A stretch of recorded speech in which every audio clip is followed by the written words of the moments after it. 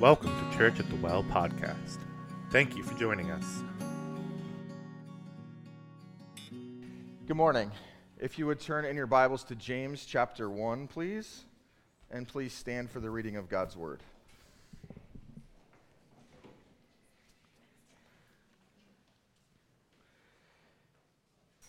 James chapter 1. This will be the shortest reading we've ever had at Church at the Well, verse 1. James, a servant of God and of the Lord Jesus Christ, to the 12 tribes in the dispersion, greetings. This is the word of the Lord. Father, we just want to thank you so much for who you are. We thank you for the opportunity that we have to be here. Lord, we just ask that you would open our hearts and our minds to what you have to say to us. Lord, we pray that as we begin this series through James, that Lord, that your Holy Spirit would speak very clearly to the areas of our lives where we need to apply what he is speaking. Lord, we want Jesus to be glorified in all that's said and done today. I pray anything that's spoken of me would just be forgotten, everything that's yours would be ingrained in our hearts and minds. Lord, help us to leave here different than we came in. It's in your name we pray. Amen. You can be seated. Good morning. So we're starting a new series. We obviously just came out of Easter. It's always interesting. And then for those of you who are walking around like zombies, stick with me. I know that we were at a wedding last night and it went really late and everybody's danced out. So just kind of hang in there. We're only doing one verse today, which makes things pretty simple. We've titled this series through James, Faith Works. Obviously, this is a play on words, right? And it's always bad when you have a play on words and have to explain it, but I'm going to do it anyway because I think it's important to understand why we're going through the book of James. First, faith works, meaning faith is effective, right? Meaning when we have faith in Jesus, it's effective in making change in our life. Now, what's interesting about faith being effective, and I hear this all the time, is people will say, well, you know, what's true for you is true for you, and what's true for me is true for me, so I'm going to put my faith and trust in this. The reality of faith being effective is that it's not faith itself that's effective, it's the object of the faith. Meaning, I can put my faith in some things that are absolutely hopeless, and the end result will be hopelessness. So when we're talking about faith works, James makes this very clear that as individuals, as human beings who are looking to put our faith in something because we all put our faith in something, what we choose is vitally important. I had an individual once when we'd moved to Boston 12 years ago, and almost 12 years ago, and it was one of my first conversations, and he's like, well, you know, I put my faith in this, and I'm like, how is that working out for you? And so far, it's not working out so good. And I'd use this analogy of saying, you know, you can put your faith in something that will truly disappoint you in the aspect that it does matter what the object is. If I take some cyanide, right, and I have all the faith in the world that it's not going to make me sick or kill me, guess what's going to happen if I take the cyanide? It's going to kill me. So the object of your faith is so important. And James makes it very clear that in order for us to have lives worthy, to have lives that are going to create purpose in the gospel, in Jesus, our faith needs to be in him. And then the second component of this is faith works. If you've ever read the book of James, you know that James spends a lot of time trying to balance this idea between faith and works. We say we're saved by faith alone in Jesus. That's accurate.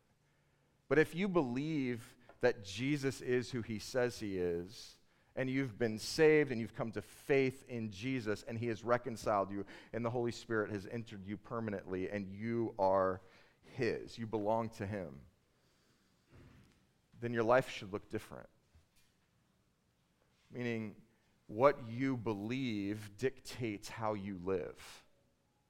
And there's so much in the world today when we look at how our culture functions, all of the temptations that we have, all of the issues that are going on, all of the pain and suffering. At this wedding last night, the individual who gave the wedding gave an interesting statistic. He said that currently in the United States, in 2023, they did this poll throughout all people all over the country, and they said, how important is religion to you? They didn't ask what religion, just how important is it? And they said 29% of the population of the United States said that it was relatively important. It wasn't that long ago that was 70%. Things have changed so drastically and so fast. And how we live out our faith in today's culture looks different.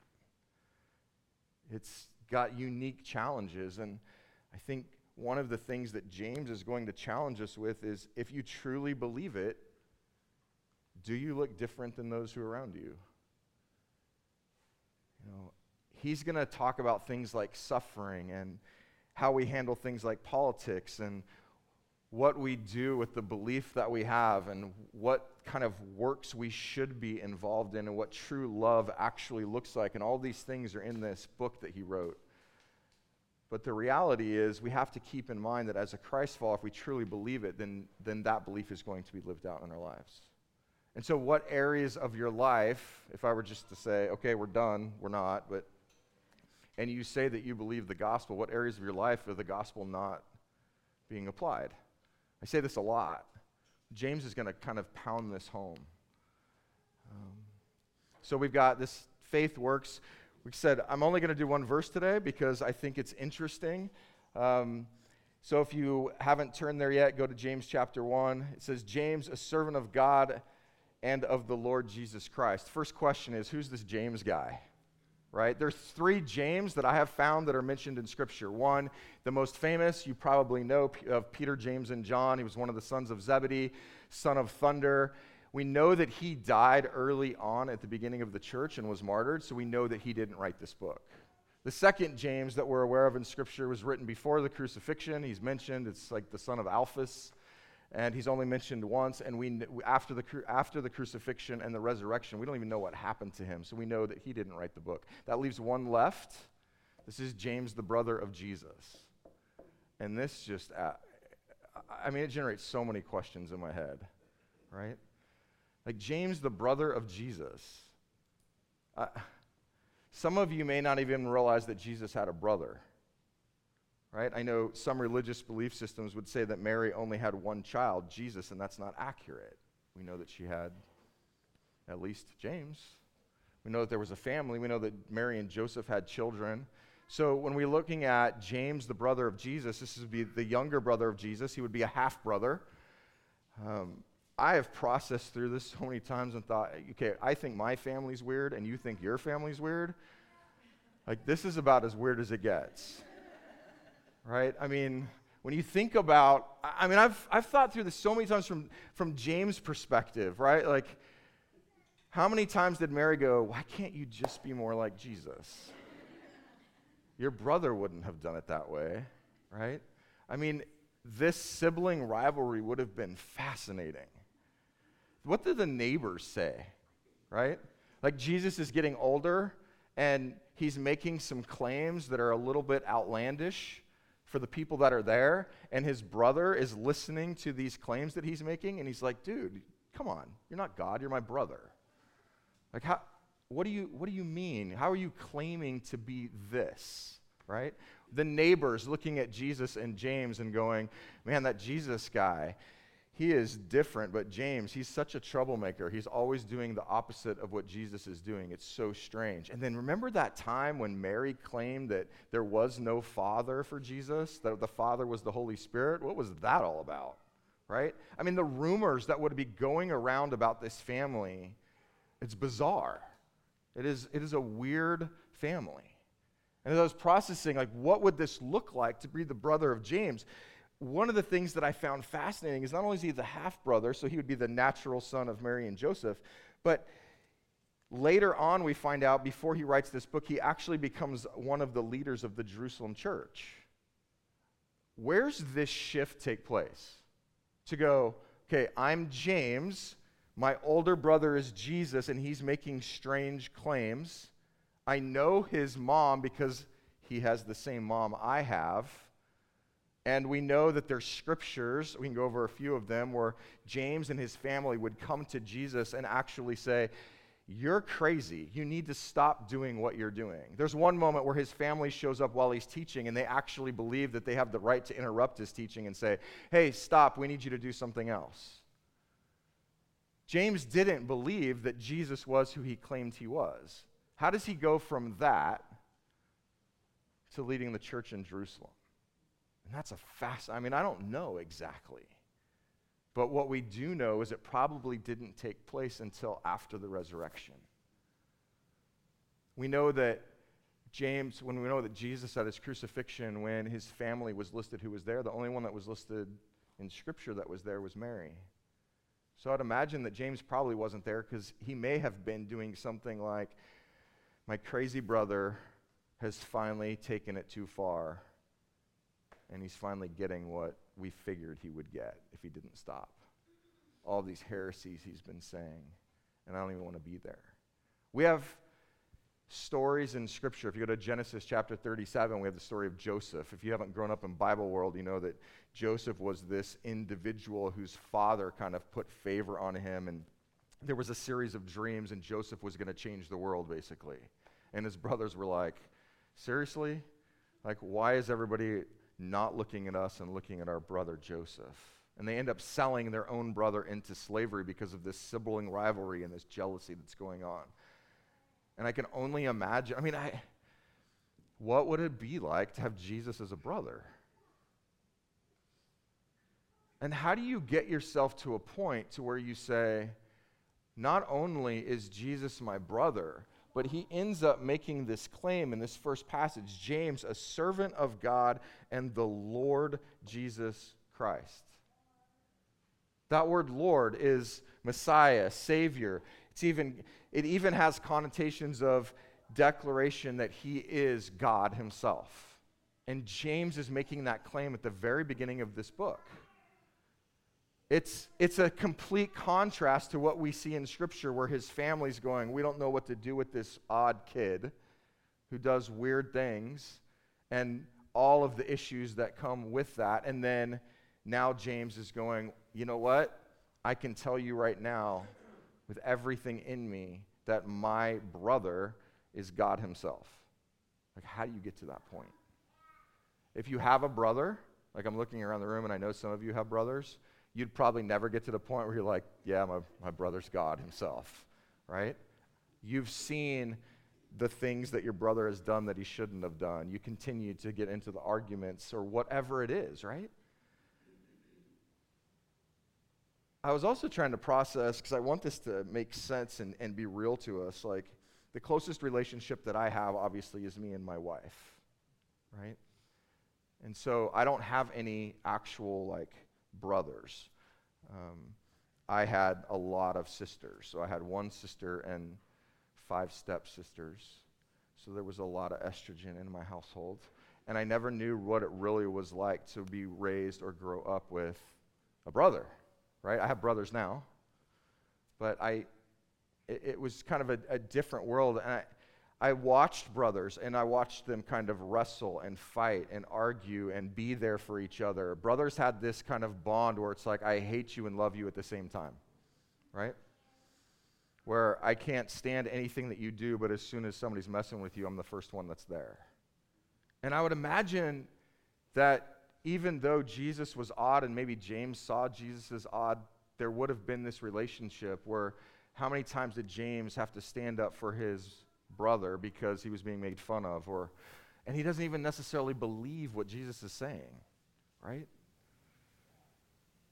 The closest thing I can come to this is with Christy, my wife, where there's moments where we might get into an argument or there's a disagreement, but that love is always there, right? But I can tell you right now, Christy will never come and say, oh yeah, my husband, that's God, and he's never sinned, and I'm going to put my faith and trust in him and him alone, right?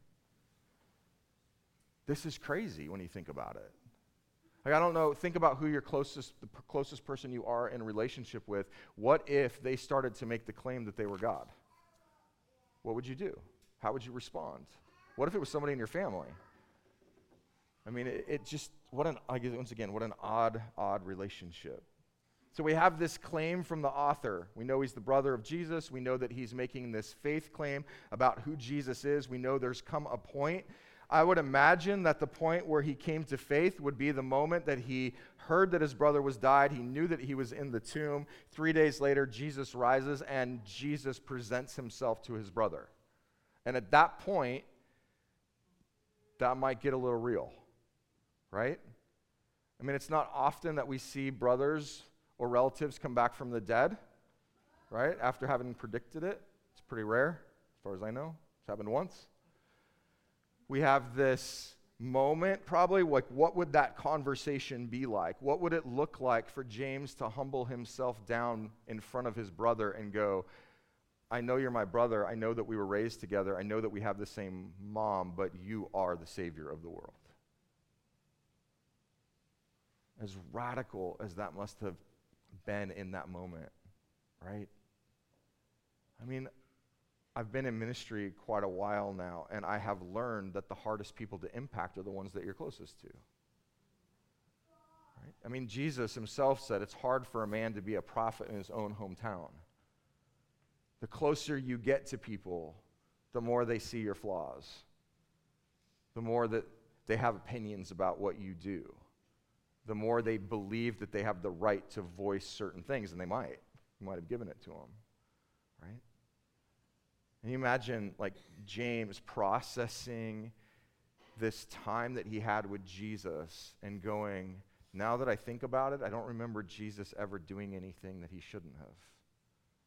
I don't remember him ever telling a lie. I never had to cover for Jesus, right? He always told the truth. And as he began to process this, and then his brother shows up after, raising from the dead and going, okay, there's got to be some truth to what's happening here. And then he revolves his life around helping build the church. That's pretty radical change. And James is one of these guys for me that I go, if the Lord can save James, the brother of Jesus, he can save anyone. I used to have this friend, well, it was like one of my brother-in-law's friends, we'll call him John. And I met John for the first time, and I thought, this guy's unsavable. Like, in my lack of faith, when I met John, I thought, if there's somebody that Jesus can't save, it's this guy, right? Like, he was a mess. Every stereotype of just a bad dude, this guy had. He didn't have any respect. He was just rough in every way possible. If there was a sin that could be committed, he was not only going to commit the sin, but he was going to take it to another level so that he could be the one to do it, right? He's just bad. And I remember the moment years later when the Lord brought him to his knees and he repented of his sin and he put his faith and trust in Jesus. And in that moment, watching him, I hit my knees to repent as well, right? It's looking at the story of James, it's a reminder that Jesus will save anyone. And you'll hear me say he'll take you exactly as you are, but he doesn't leave you that way. John changed. Like, his life began to change as a result. I can only imagine what James, when he finally comes to the realization of who Jesus is and all the experience that he's had with Jesus, what his life was going to look like afterwards. It's going to be pretty phenomenal to think about. All right, so we know the author. This is who's writing it. Now we got to look at who he's writing to the 12 tribes in the dispersion.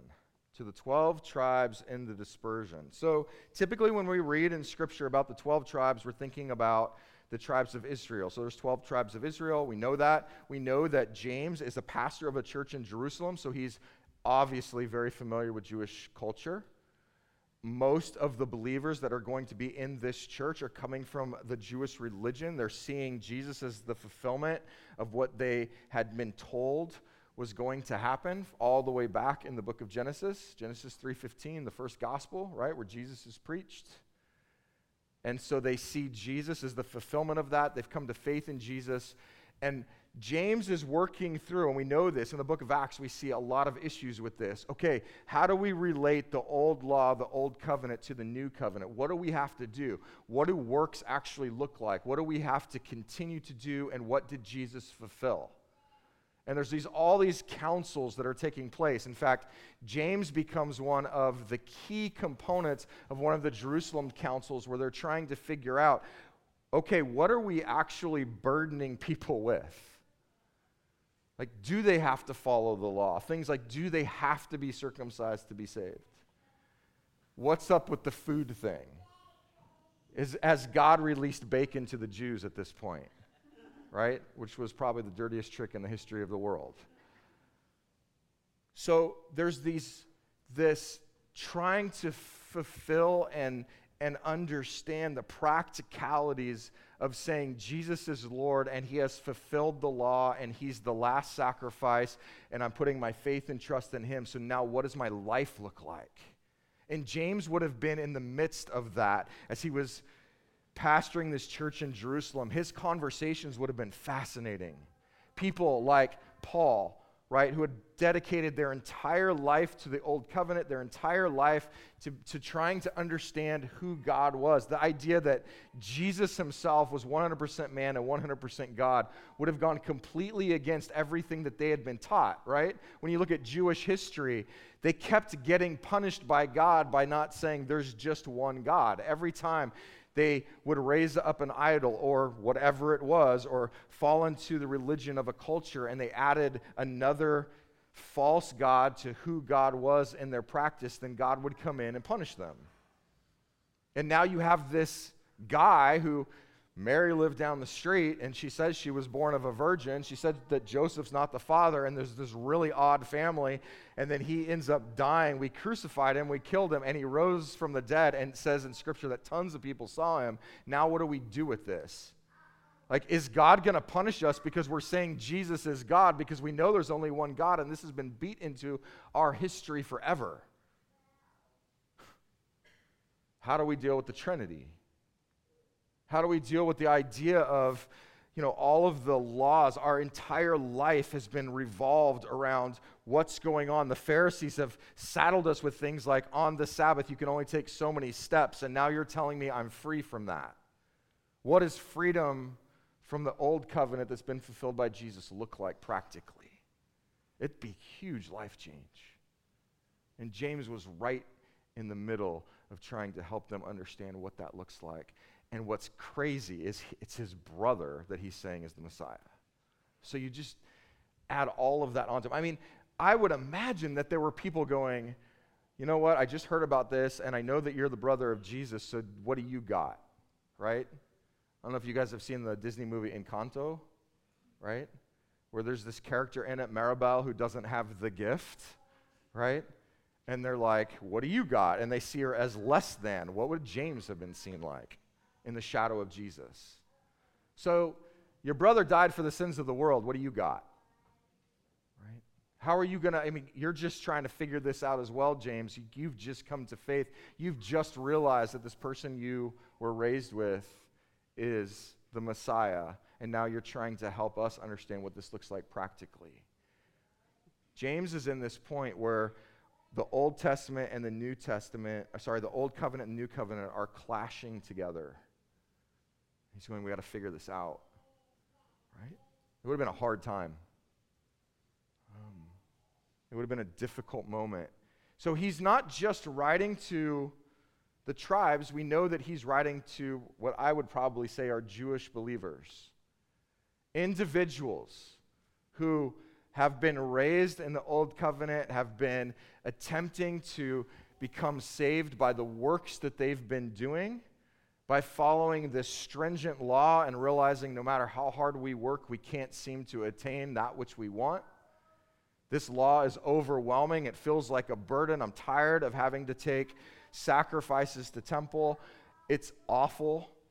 If you know anything about the sacrificial system, you know it was extremely messy, it was very personal, and it was just, ugh, right? I don't have another word for it. It was a bloody mess. And as James is trying to navigate what this looks like, he writes this book to say, I'm going to help you guys understand how we're going to balance these things. You're not saved by works. We know that because your entire life you've been trying to do it and you can't do it. You're saved by your faith in Jesus, but works has something to do with that. If your life is changing and you understand who Jesus is, then your life's going to look different. If you truly believe that Jesus is who he says he is, then how do you apply him to every area of your life? And if you're not applying it, do you really believe it? How do you get to a place where you say, I have personally accepted Jesus as my Savior, and I'm being sanctified to accept him as Lord in every way possible by his grace, but to say, okay, I believe that, but I'm just going to keep living the same way that I've always lived? It doesn't work. It's no different than what was going on here. Okay, you guys are claiming to have faith in Jesus. We know that he fulfilled the old covenant. So since your life has been grounded in the old covenant, we now have to get your life grounded in the new covenant, and things should look different. So what is it? What should it look like? Like, how much works should you actually be doing? If works don't save you, then what's really the value? How do we balance this idea that I don't have to do anything to be saved because Jesus did everything? But there's these commands that Jesus gives. In fact, in the book of James, there's 56 commands and like 108 verses. It's crazy. There's still commands that are coming and saying you're supposed to live this way. Jesus actually gave commands, right? When he was alive, you're supposed to live this way. So how do we designate, how do we wrestle with the freedom that we have in Jesus versus the commands that he's given us and the way to live? And this is not easy. It's not. And our culture is changing so quickly. He's going to say things like, if you truly want to love, then you need to serve widows and orphans. And we're going to have to come to the conclusion of going, yes, that's still valid, but what else is valid? Widows and orphans were a big issue back then. They still are. But some other things have become a big issue now. What does it look like to humble ourselves to a place where we're willing to actually live out the faith that Jesus has given us? How do we keep from falling into the trap that works are tied to salvation somehow and still be required to do them? It's complicated. I think when we look at different religious sects that have come up with, even within Christianity, different denominations, it's typically this balance that creates the differences. How much do works really play into this? How powerful is what Jesus did? Is the gospel, is Jesus' work on the cross and his resurrection and him sitting at the right hand of the Father as our advocate, is that really enough? Then what is required of me? Is there anything required of me? If I make this claim, how should my life be changing? If this idea of sanctification, becoming more and more like Jesus, being set apart on a daily basis as we get to know him better, like Scripture tells us to do, does that mean that I get to a point where I've reached it? I'm always wrestling with this one. It's like, Scripture says we're to be humble. How do you become humble without claiming you're humble? These are difficult questions. If I stood here and said, guys, listen, I'm telling you right now, I have figured out what humility looks like, and I am now the picture perfect of humility. You just need to be humble like me. I have just lost all humility. What do you do with that? How do you achieve some of these things that Jesus is asking us to live without losing it in the process, without becoming more prideful? How do we prevent from doing works in our faith that keep Jesus from getting the glory and us not taking the glory?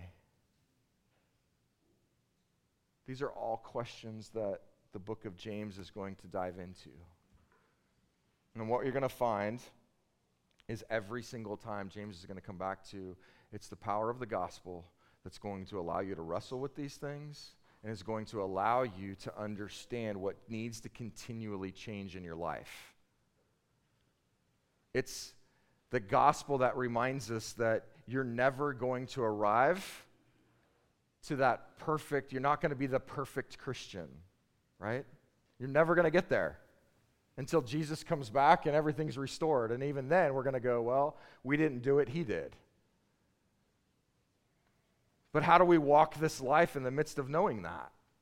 How do we find hope in the works that we're doing, going, I'm attempting to achieve something that can never be achieved, and I'm attempting to achieve it for somebody else's glory and not my own? Meaning our life as a Christ follower is designed to bring glory to Jesus in every single thing that we do.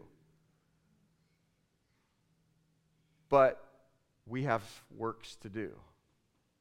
There's this bizarre balance and understanding. The idea, one of the things that I struggle with, and we see it in Scripture, right? This idea of the rock star pastor. I think finally in the United States we're coming out of this because I think it's just horrible, right? We've seen the results of it. We see in Scripture people like Paul, right, who people are saying, well, I'm not really following Jesus, I'm following Paul because the guy can speak, or he does this crazy stuff, or he's bold, or whatever it is, right? So the temptation even back then was to take others and elevate them up, and then to covet that position and say, oh, I want to enter ministry and I want to have that kind of influence or that kind of respect or whatever it is. Even in ministry, this becomes a huge temptation and these lines get blurred very quickly. We're taking some people through elder training right now, and one of the things I keep saying, whether they're hearing it or not, I don't know, but this isn't about you. This isn't about you. This isn't about you. And as soon as it becomes about you, trust me, I've been there. As soon as it becomes about you, you're done. It's over. It has to be about Jesus. So right off the bat, the question is, how are you currently applying the gospel? How are you applying it correctly? How are you applying it incorrectly? How are you viewing the works that you're doing? Are you viewing your works as going, oh, I'm so happy that I did this because I know that God's smiling at me right now? Or do you fully grasp that in the gospel God loves you regardless? That there's nothing you can do in the gospel that will get God to love you more. It's not possible. We don't work to gain God's favor.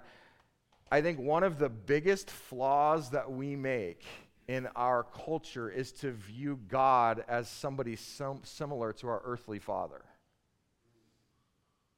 When we look at the failure of the man, right?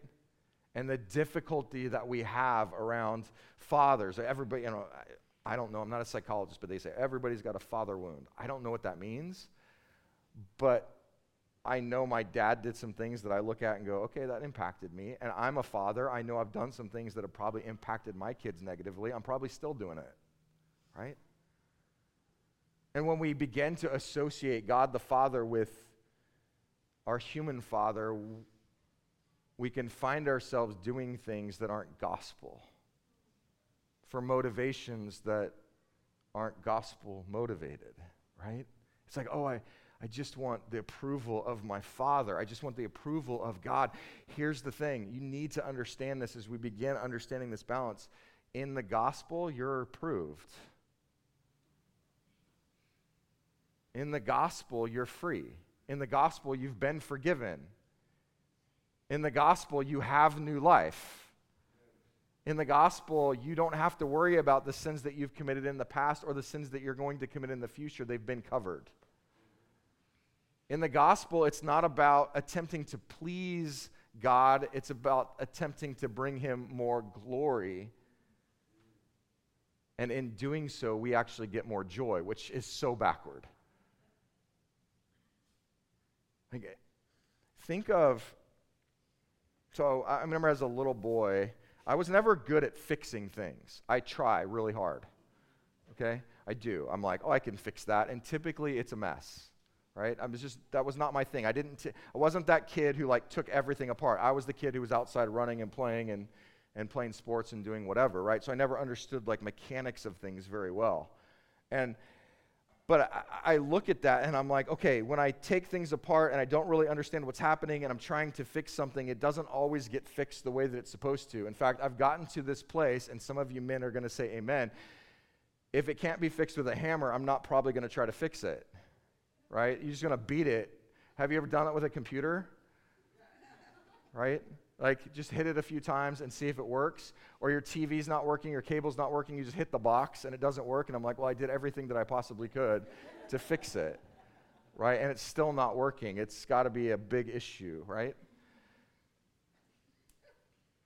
Like, when I process the way that, like, my brain works and I process this idea of trying to, like, I can't seem to fix anything, it's easier, I guess, for me to go, since I am not capable of fixing anything that doesn't require just unplug and plug in, and I'm being hard on myself. I actually do okay. Everybody that knows me is laughing. I think it's easier to kind of bring that over to go, there's nothing in my heart that I have the capability of fixing. Right? Like, and I don't know if that works for everyone. I'm realizing that when you're attempting to fix something and it's fixed, like the professional comes in, they get it fixed, and it starts doing what it was created to do, what happens? It functions like exactly like it's supposed to. There's been so many times where I've attempted in my poor attempts to fix something to get something that's not supposed to be used for what I'm using it for to work for something. Right? Duct tape is the perfect example, right? It fixes everything, right? No. It holds something together for a very limited time, and it might work for a second, but it's not actually it's not fixing it back to what it was created to do. What I have found is it's fascinating that when we get fixed by Jesus, and we start behaving the way that we're supposed to and what we were created to do, it's like he starts ripping the duct tape off. It's no longer like Kevin's trying to come in and fix something. The creator, the inventor of everything is fixing it and restoring it back to what it was supposed to be. And we know when anything that's created is doing what it's supposed to do, it's going to bring its greatest joy. Isn't that weird? I think that's weird because I think oftentimes what we're trying to do is we're saying, all of humanity is constantly going, I just want to be happy, I just want to be loved, I just want to experience joy, and God's going, well, you can do that through Jesus because I'll restore you back to what you were created for. I will give you purpose, I will give you the ability to reconcile with me, I will give you love, I will make everything in your life geared around bringing glory to Jesus, if you'll let me. And in doing so, you're going to be the created being that you were supposed to be, even though you're going to continue to fail, but even that's going to be taken care of because I don't want you to live a life in guilt. I want you to live a life in Jesus. Amen. And that brings greater joy than anything else that we can ever imagine. It's so bizarre. We spend so much time seeking after something that Jesus has already done, even as the church, and that is crazy. I do the same thing. It's like Jesus is like, I'm enough, trust me, and I go, not really, I want this.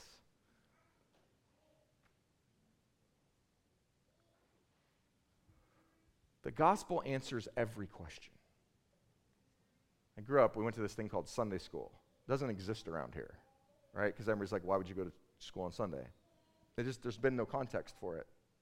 But you would go into a classroom and they taught you the Bible, right, at young age. And I learned pretty quickly because I was the guy that was always kind of the ADD kid running around, that anytime the teacher called on me, no matter what I was doing, if I answered Jesus, it was probably going to be right. Right? Jesus. Kevin, what do you think? Jesus, I don't even know what you're talking about, but Jesus is the answer. And every time it made me sound very profound. right? Wow, Kevin was able to see the gospel in the story of Jacob. That's amazing. This kid must be called, right? And I'm just figuring out the answer key is Jesus. 2023, I can tell you that one of my big prayers this year has been that the Lord would get me back to that in every way. What would it look like in my life if the answer was always Jesus? Because it's not. Oftentimes I'm trying to come up with my own response or deal with it on my own or, do something clever or whatever it looks like. And the answer's just been there. It's Jesus. I wonder what the church would look like if the church went back to that Sunday school mentality and every problem that came our way, every issue that we had, every relational moment, every temptation that was there, we just went, the answer is Jesus. What would happen? What would happen in our lives as individuals? It would change everything. And this is what's fascinating. The church knows that. I have not said one single thing today that you don't know if you're a Christ follower. You know that the answer to everything is Jesus. James is going to push on us and go, then why do we do it a different way? Why?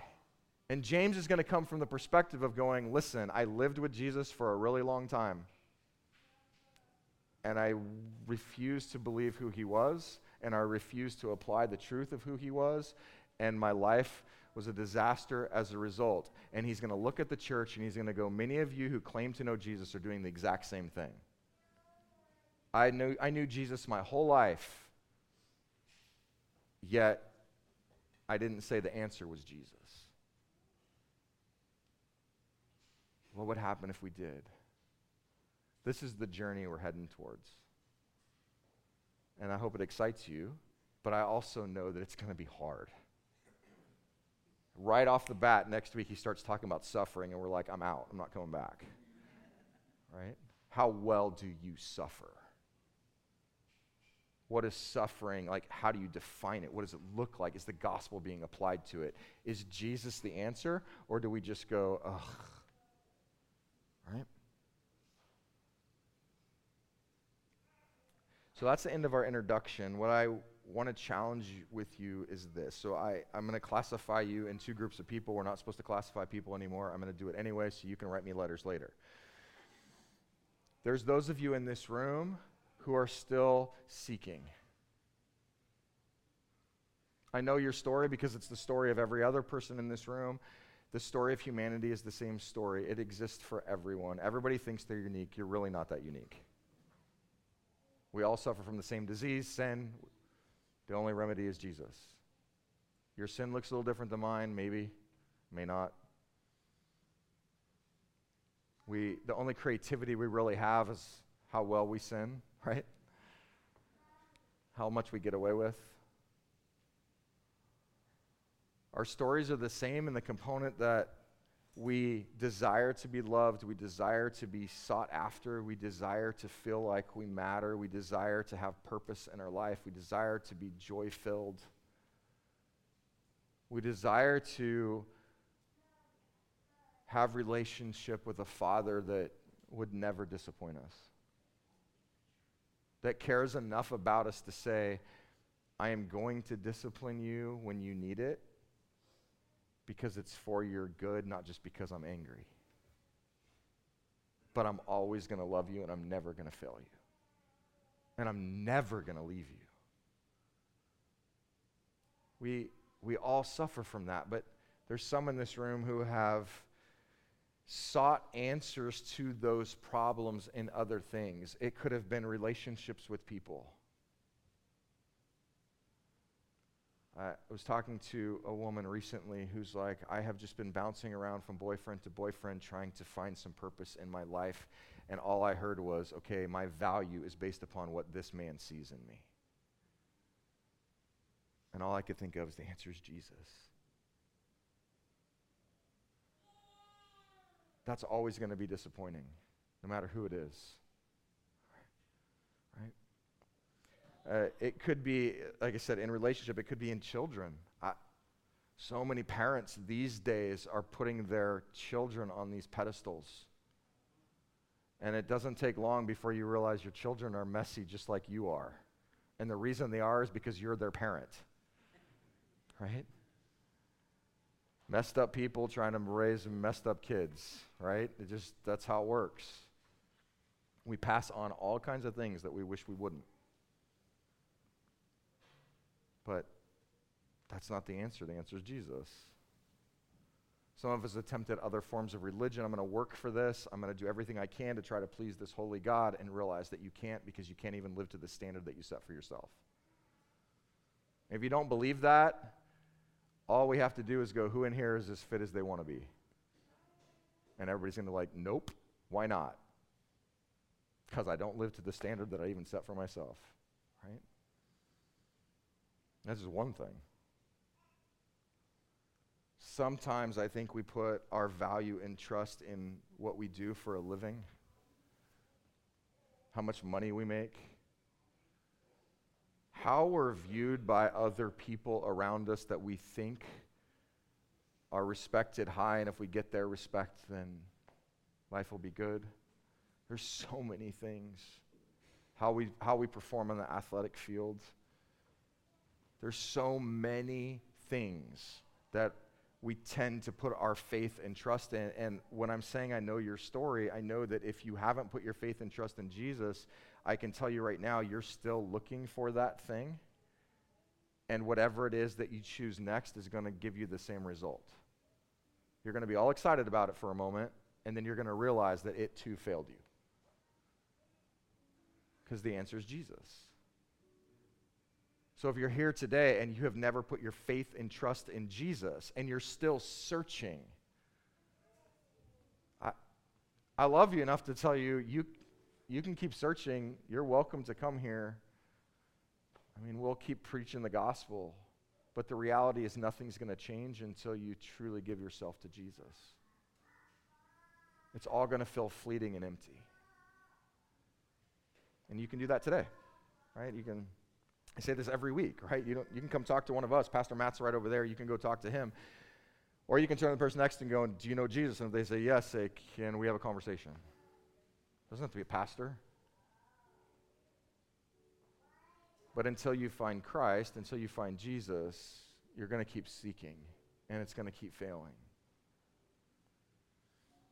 But for the church, there's another challenge here. For those of you who claim to know Christ as your personal Savior and Lord, are you living it?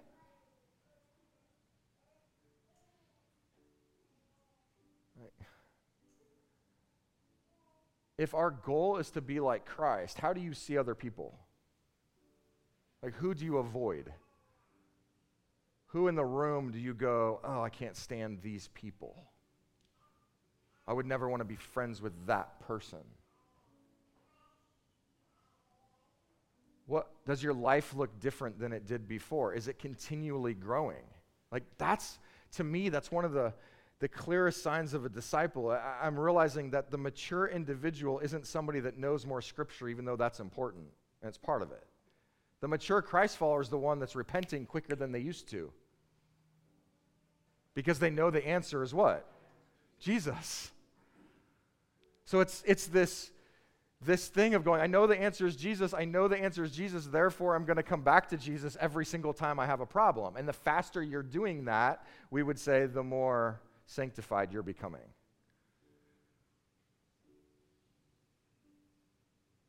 Where is the gospel not being applied? Who are you really close to that doesn't even know you're a Christ follower? I mean, I don't think we should meet people on the street and go, you got to know Jesus and blah, blah, blah, and because it's awkward, right? We build relationships with people. We get permission to present the gospel. Jesus saves people. But if you're really close to someone and they don't know what you believe as a Christ follower, I don't think you're close to them because they don't really know you, or do they?